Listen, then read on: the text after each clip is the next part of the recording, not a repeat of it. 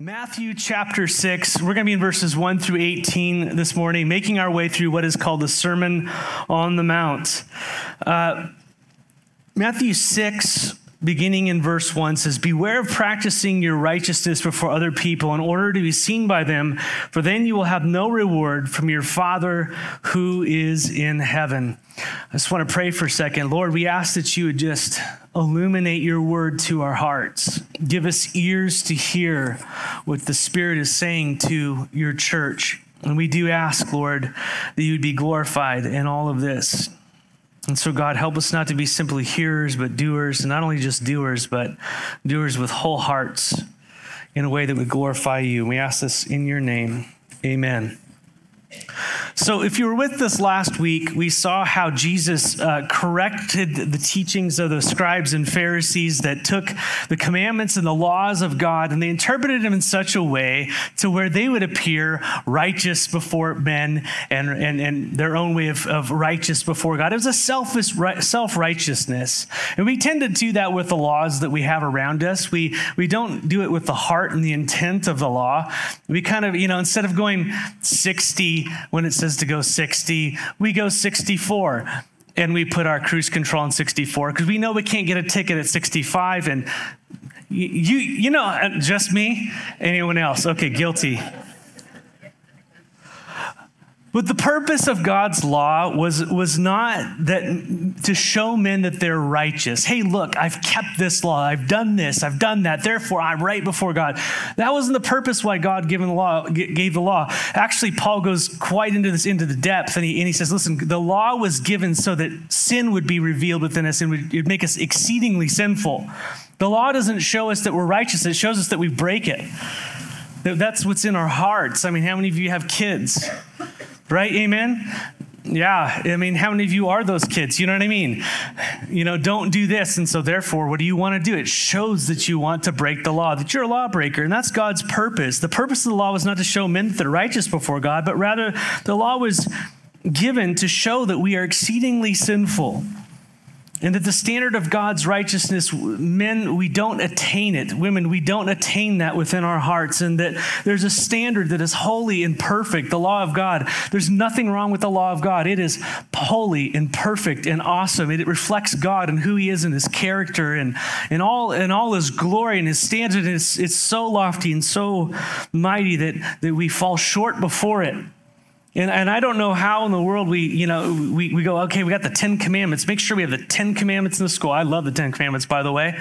But I mean, they're there for a purpose, to show you don't keep them, right? So you need the 10 Commandments driving you to a Savior. And that's the purpose of the law, is to drive you to the one who is righteous, Jesus Christ. And by the Spirit's conviction, we are driven to a righteousness that is apart from the law of Jesus Christ. And that's the hope there. But the scribes and the Pharisees, they had developed a works-based righteousness, a self-righteousness. So they would say, because I did not murder, I didn't actually murder, therefore I've kept the law of God, and therefore I'm right before God. I'm righteous before God, and I'm righteous before others. I did not commit the act of adultery, therefore I'm not guilty of adultery, therefore I'm righteous before God.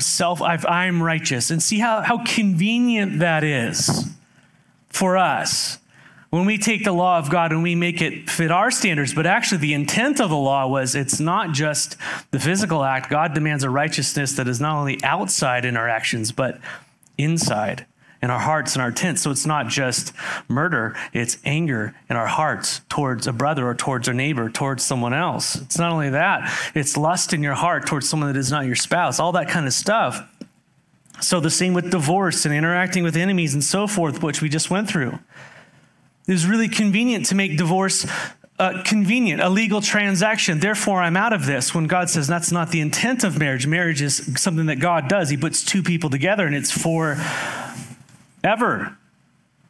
And there's very few exceptions for getting out of that. People don't want to hear that. I understand that. But Jesus just did a cross-section of examples that smacks us all across different ways, right? We all kind of go, well, I'm good with that one. Oh, that one stinks. The idea is that Jesus goes, yeah, we all kind of manipulate the law of God to make it seem like we're self-righteous, just like the Pharisees did. We're all kind of guilty of that. But God says, no, that's a convenience for you to interpret God's law to meet your own selfish righteous standards, where you can appear righteous before others and appear righteous before God. But God knows the truth. And that's our tendency. But God requires a righteousness that is both inside and outside. And this is what we've been preaching on. Jesus here in chapter 6, he continues to teach in this vein. He moves to chapter 6, and he says, or as we're picking up this morning, 6 verse 1, says, beware of practicing your righteousness before other people. Why? In order to be seen by them, for then you have no reward from your Father who is in heaven. And really, this is the main thrust of what Jesus is talking about this morning here in the first 18 verses of chapter 6. What Jesus is saying is, look, the scribes and the Pharisees, they live for the praise of people. How many of you struggle with that? How many of you live for the praise of people? You live for the attaboys of people. I mean, we all have it. And we all want to be liked in some way, right? Who wants to go around being rejected all day, all that kind of stuff. But that's the thrust here. What Jesus is saying is, look, the scribes and Pharisees, they live for the praise of people. And so they do what they do, their religious rituals, their prayers, their fasting, and their giving. They do it in such a way not to glorify God, but so that people would see them as righteous, even though they weren't. And they would receive the praise of men. That's the tendency of human beings, by the way. That's the tendency of religion quite often. And Jesus warns his disciples and us that if that is your motive, if your motive is to do your righteous deeds to be seen by others, that's why you go to church, that's why you give, that's why you pray, that's how you do what you do, that's why you serve, then you've received your reward. You do not have a reward from your Father in heaven. And Jesus is warning his disciples because he wants them to enjoy the richness and the fullness of God's blessing upon them in that relationship by doing their deeds in such a way that glorifies God, and he rewards them. That's the most richest, deepest reward that we can have. And so he warns his disciples about their motives. What's our motive this morning and why we came here this morning? What is our motive in giving? What is our motive in worship? What is our motive in all these different types of things? And so Jesus shows us by 3 examples in the areas of giving, prayer, and fasting. We'll quickly go through them, giving, prayer, and fasting. And he shows us how each of these can be done hypocritically and how each of these can be done in a way that honors and glorifies God. And so let's learn. Verse 2, he says, thus when you give to the needy, sound no trumpet before you go, as the hypocrites do in the synagogues and in the streets, that they may be praised by others. And truly I say to you, they have received their rewards. You know, one of the acts of righteousness that that we would expect any of us to be engaged in as we are loving the Lord and following him, would be giving to the needy. You know, we know the commandment of God to love God with all your heart, mind, soul, and strength, and love your neighbor as yourself, right?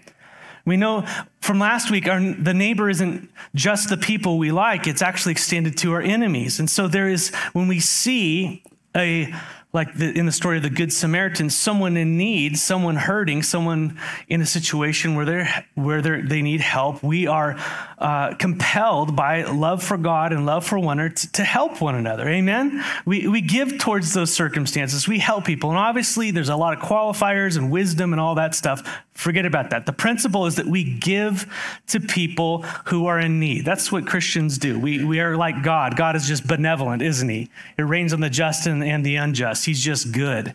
And so we're to be that way towards people as well. We're to be a vessel of God's grace to those in need. And the Pharisees knew this as well. They knew the principle, but apparently they did so. They acted this out in a hypocritical fashion. And the context here that Jesus is talking about is, listen, the guys who are teaching the law, they're the hypocrites. They're teaching you one thing, obey what they say, but don't do what they do, because this is what's going on. And so the Pharisees knew that there was a righteous requirement for God's people to give towards the needing. It's just how it is. And when they gave to the needy, both at the synagogue and on the street, apparently they did it in a way to receive praise. That was their motive. Their motive wasn't love for the Lord. It wasn't love for their neighbor. Jesus saw all through that. He said, no, the reason why they're doing what they're doing, the reason why they're giving is because they want the praise of men. Jesus calls them hypocrites. Hypocrite is just a Greek word for actors. That's what actors are. They're hypocrites. They're putting on a facade of someone they're not. Make sense? Or maybe they are. I don't know. That's the problem. No, I was kidding. But their motives are impure. And I don't say that. I can't see into people's hearts. I don't know why people do what they do. That's not for me to know. But Jesus looks into their hearts, and he saw that they were hypocrites. He sees what men don't. He sees why we do what we do. And in the area of giving, Jesus calls them hypocrites. They're actors. It wasn't genuinely giving in a way that honored God. It was all about self, giving in a way that would receive the praise of men. And I don't know if it's hyperbole or not when he talks about don't blow a trumpet before you go. Maybe there were cases of people blowing trumpets. Maybe you've seen movies where a king walks down a street and they're blowing, and then they help the needy as they go, type of a thing. And everybody's going, oh, look how benevolent the king is, and look at how good everybody, So maybe that's a situation.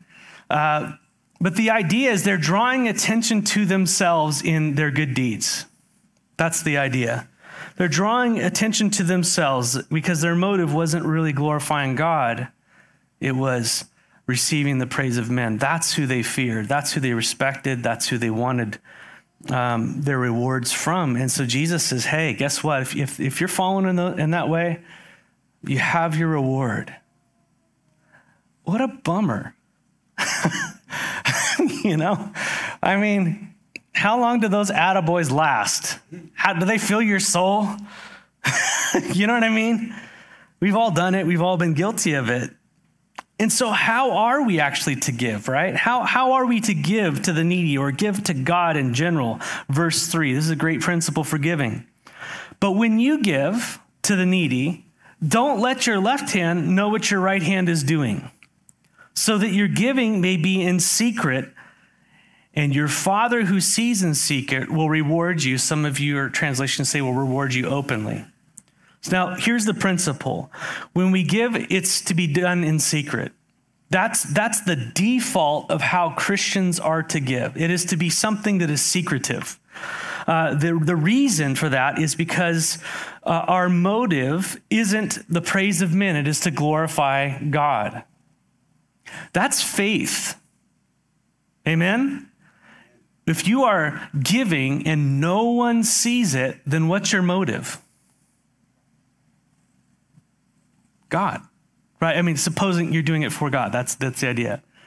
No one knows what you're doing, how much you're giving, who you're giving it to, all that kind of stuff. You just give it in a way that is secretive between you and the Lord. It says that God sees this. He sees that. That's pretty neat.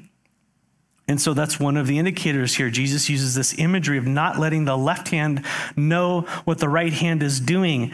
In other words, that's pretty hard to do, right? And so he's just saying, if it were possible, trick yourself to not even know you're doing it, right? So it's all about our motives. We're not to give for the praise of men, nor are we to give out of compulsion, by the way.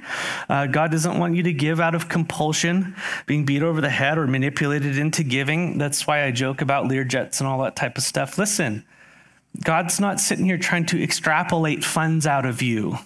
He's good, right? But what does a heart that's been overwhelmed by the grace of God do? Responds in worship. How is that worship manifested? Praise, worship, giving, evangelism, helping the needy, service, time, all those things. It's given out in your life, right? The first and the best as an offering to God. That's the idea there.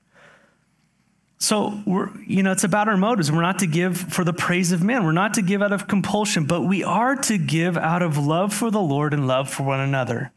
Amen? And isn't that the way that we feel like God would be honored? You see someone in need and you love God to the point where you're going, I cannot not do something about this. Amen? And you reach in and you go for it and you give. Now, when it says do it in secret, this doesn't mean that people aren't going to see what you're doing all the time. That's the default. You want to try to operate in secret where people don't know, because we all get weird, right? We want to keep our motives pure before the Lord. You're on the side of the road and someone needs help and you're just like, they're right there. You're not going to do some mysterious plan so they don't know it's you. You're just like, you're going to help them, right? Hopefully, right? You're not going to be so religious. You're like, don't do the very thing that's right in front of you. Amen? If the donkey's in a ditch, get it out. People are sometimes going to see what happens. Sometimes it's necessary to do it publicly because it's the loving and the right thing to do. But that's the exception, church. Amen? That's the exception. Like here at church, we have offering boxes in the back. And I'm just giving you an example. Now, if you're here, you know how often I talk about giving and all that stuff. I'm not going into a thing on giving.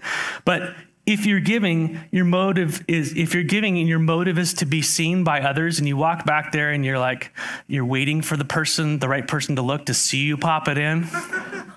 And you put the 20 on the outside and the 1 on the inside, and you're,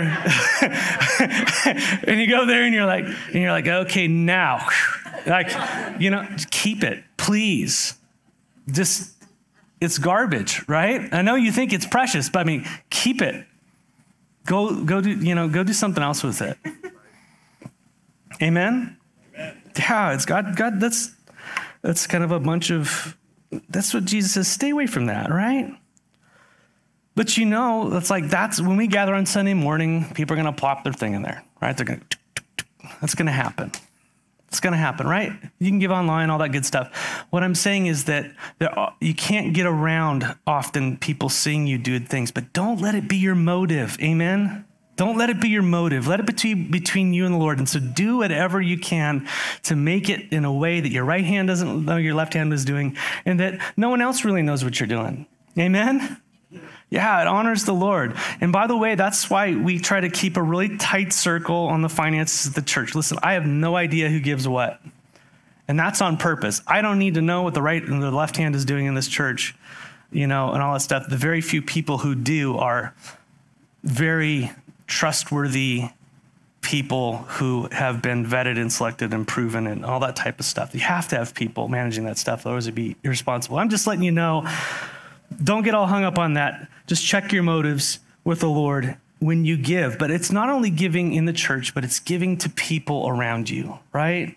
Giving to people around you, giving to different places and things. And so, listen, the Lord just says we can do things in a way that draws attention to ourselves. And if you do that, there's your reward. Have fun with that. That's not really great. And so, but there's a promise that although a person may know nothing of what you have done for them, God saw what you did. He saw it in secret.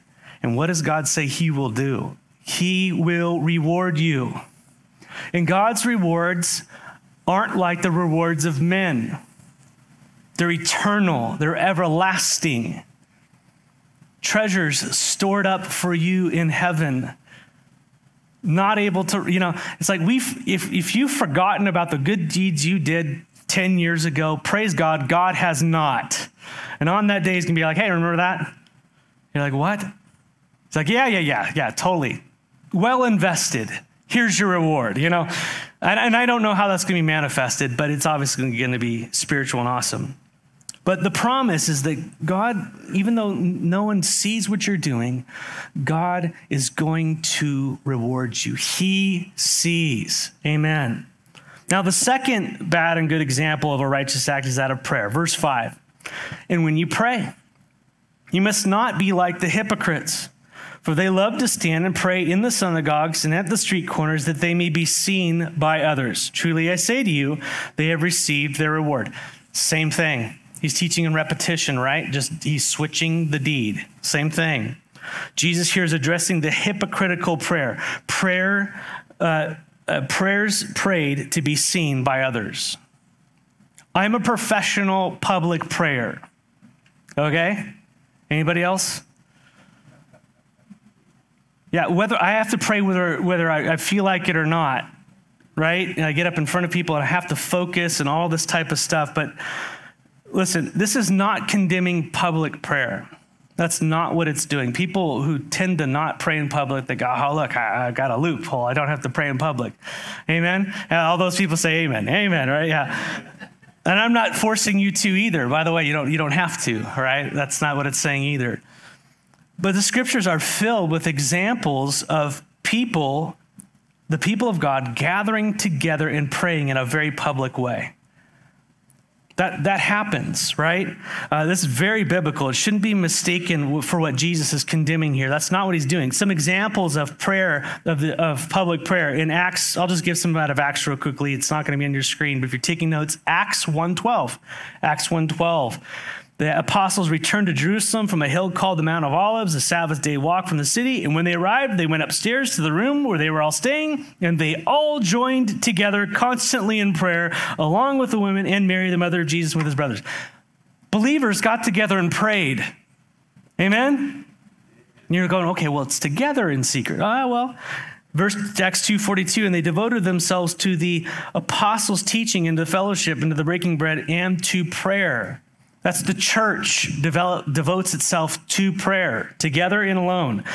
Chapter 3, verse 1 of Acts. And one day, Peter and John were going up to the temple at the time of prayer at 3 p.m. Very public event. They went to church to pray together with other people. In chapter 4, verse 23, right after Peter and John were flogged by their religious leaders, and on their release, Peter and John went back to their own people and reported all the chief priests had done and the elders had said to them. Verse 24 of chapter 4 of Acts, when they heard this, they raised their voices together in prayer to God. And so prayer is something the church does publicly and together in our homes, here in this building. Amen? So Jesus is not saying don't pray. Corporate prayer or public prayer is not condemned by the Lord. Don't mistake that.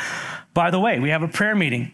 Shameless plug. Sunday evening, this coming Sunday at 7 p.m. Great time to exercise biblical prayer. Join together. But don't come if you're coming to be seen by others. If that's your motive, stay home. If your motive is, gosh, I just want, Pastor Matt to hear me pray. It's like, oh no. Or whatever it is, I don't know what goes on. I mean, I can only imagine when I'm around other people, like how I'm going to phrase my words sometimes, or, and I want to impress so-and-so. Listen, we all got evil intentions sometimes, but in prayer, it's like, if you're coming to seek God with the people of God and just to lay your heart before him, come on, amen? And if you got that stuff going on in your heart, I don't want to say stay home. Come and confess it, and let's pray together, amen? But that's what Jesus warns against. Prayer that's for the praise of men. Now how many of you really struggle with that? Yeah, it's probably this is a Matt section here, or someone in public, or someone an official. But Jesus gives us insight into the hearts of those who are guilty of this. He calls them hypocrites in verse 5, actors portraying one thing on the outside, while something else is going on the inside. On the inside, they're not praying to seek God. What are they doing? They're not praying for his will, for his purposes, and all that type of stuff. They're praying to receive the praise of men. They're praying to seem spiritual to those people around them so that they would admire them and receive praise from them. They position themselves in very public places, whether at church or in the synagogue. Again, it was a different type of setting where there was constant little prayer things going on. Remember, the Jews had to pray morning, midday, and evening, right? But they would do that in such a way where people would see them. And that was common in their society to pray, but people would say, man, look at that guy. Look at how he prays. I can't believe, when I grow up, I want to be like them. Look at their shawl and how they cover it over their head. Man, look at how they face the Western Wall. It's just so awesome. I can't believe that. And just the words, they even pray in King James. It's just Man, God's got to hear them because it's with that, so polished. And then you have people starting to sound like them and all that kind of stuff. Jesus says, those hypocrites have their reward. Motives matter to God. Motives matter to God. So what do we do about this? Jesus says in verse 6, but when you pray, church, go into your room or your closet, more, because usually they just had one room, but go into your closet, right? And shut the door and pray to your Father who's in what? Is in secret. And your Father who sees in secret will reward you. Same theme.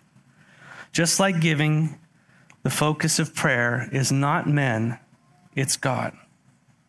That's the focus in the heart of prayer. So when we pray, our default prayer life, church, our default prayer life is to be in the secret with God. That's what it's to be. And then the exception or the expression, the public expression of that is to be an outflowing of that inside time. Make sense? Yes, we pray with others. Yes, we pray at small groups and all those types of things as God compels you, but that's to be the default. Faith is something that happens when no one's looking. Amen? Amen. And it's also something that gets expressed in the public square. But if it's just on the outside and not on the other way, then we've got a major issue, and that's what the Pharisees were. And I would say this about worship as well. Worship in your heart with the Lord, not just on Sundays, not just in this room. If the only time we're singing to God and worshiping God and praising God is in this room, we've got something wrong. Same with prayer. Same with being in the Word. Amen? All those types of things. And I'm not just preaching to you. I'm preaching to me. So open your Bible in the secret place. Spend time. See, God is spirit, and those who worship him in spirit and in truth. Amen? We worship him when no one's looking. Jesus says, pray in secret with the Lord, and your Father who sees in secret, he'll reward you. There is nothing like a prayer given in secret to the Lord that he answers. That does something to your faith that is profound. How many of you have experienced that? When you pray to God in your heart of hearts and no one else knows about it and he answers you. I mean, that is worth, man, how many attaboys is that worth? How many praises of men? It's not even the same economy. It's so precious when God, because your faith is real. God, you're communing with God. There's a love transaction that happens there. Amen. Guys, could you turn the air up? I'm getting cold. If I'm cold, they're cold. So we are to primarily pray. Our prayer life is to be a private one. Well, then he says, and when you pray, verse 7, he starts to go into a teaching on prayer. It says, when you pray, do not heap up empty phrases the Gentiles do, for they think that they will be heard for their many words. How many of you struggle with how to pray? Jesus is going to teach us how to pray real quickly. He says, it's not about the many words. Don't be like the Gentiles. Don't be like them, for your Father knows what you need before you ask him. This is what you need to know about God in prayer. He knows what you need before you ask him. You're not surprising him. You're not giving him information he does not know. Amen? Like he's like, oh my goodness. You have that payment coming up? I had no idea. I'm so busy. I have no idea. He knows what you need before you ask it. So start with that premise, right? I like what Spurgeon said on this. He says, Christian prayers are measured by weight, not by length. It's not by the many words we have, right? Most of the prevailing prayers have been as short as they were strong. I like that by Spurgeon. The Gentiles, the pagan religionists of the day, they prayed with many words. They prayed with mantras, repeated mindless words. And they thought because they repeated things over and over and over that somehow they could stir up God to hear them. They didn't know God. That's what Jesus is saying. They don't know God. That he hears. He knows what you need before you need it. Jesus says, don't be like that. Jesus makes the point, don't be like them. They don't know God. The Father already knows what you need before you ask him. And so Jesus goes on to give us a model prayer. He goes, pray like this. Now, really quickly, keep in mind what he just said. Don't pray in vain repetition. And then what does he do? He goes, now pray in this manner. Our Father in heaven, hallowed be your name. Your kingdom come, your will be done on earth as it is in heaven. Verse 11, give us this day our daily bread and forgive us our debts as we also forgiven our debtors. And lead us not into temptation, but deliver us from evil. I'm going to finish it out here. This is not the prayer part. But for if you forgive others their trespasses, your heavenly Father will forgive you. But if you do not forgive other trespasses, neither will your heavenly Father forgive you.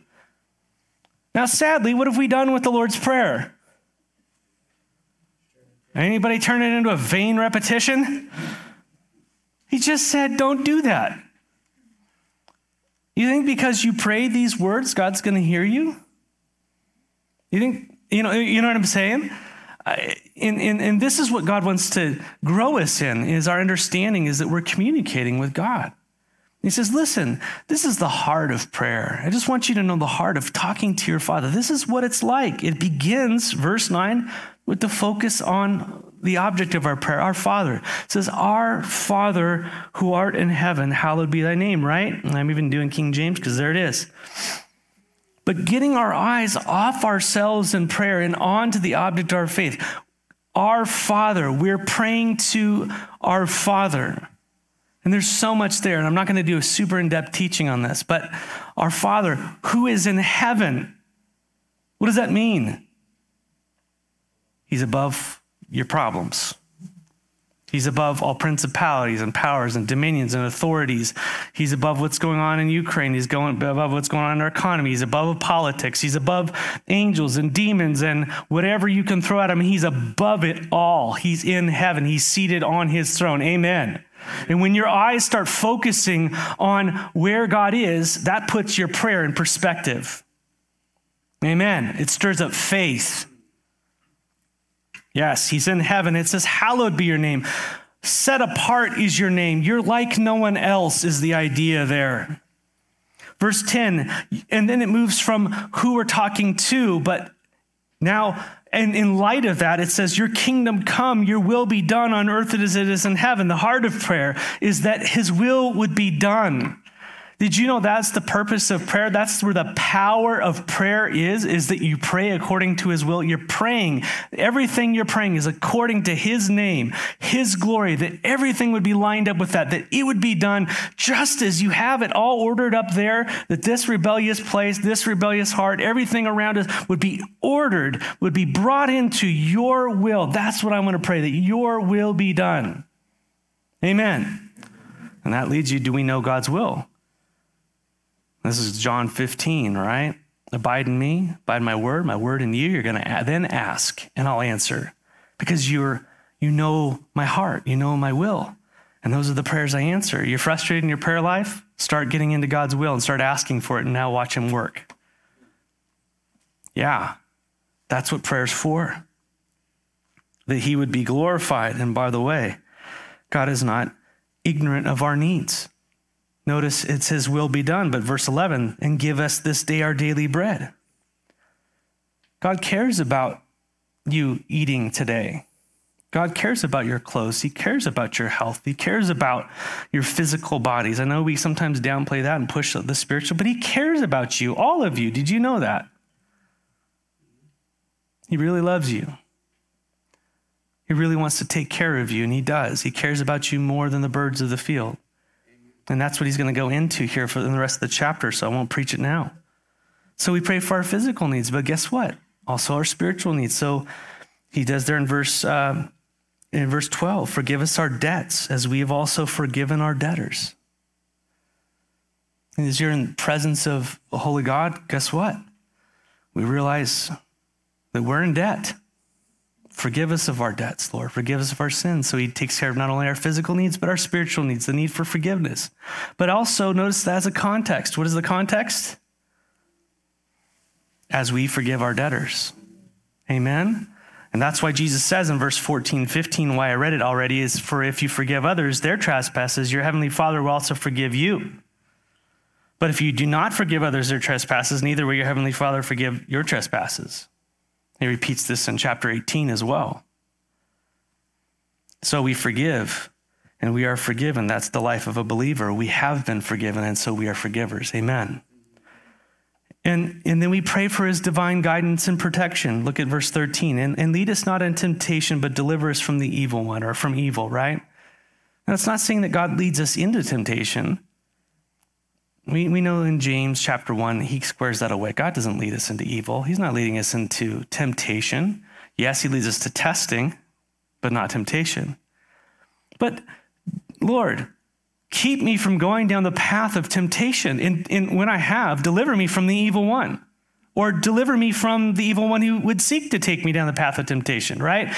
We're praying for his guidance. We're praying for his hand upon our life. So the Lord's Prayer to the Father who is hallowed, for his will to be done, for physical and spiritual provision, for food and forgiveness, right? For his guidance and deliverance. And so we're to pray in this way. There's a lot more to prayer, but Jesus just lays it out for us there very simply. There's thanksgiving, there's supplication, there's so he just gives a very simple model. It's not all inclusive.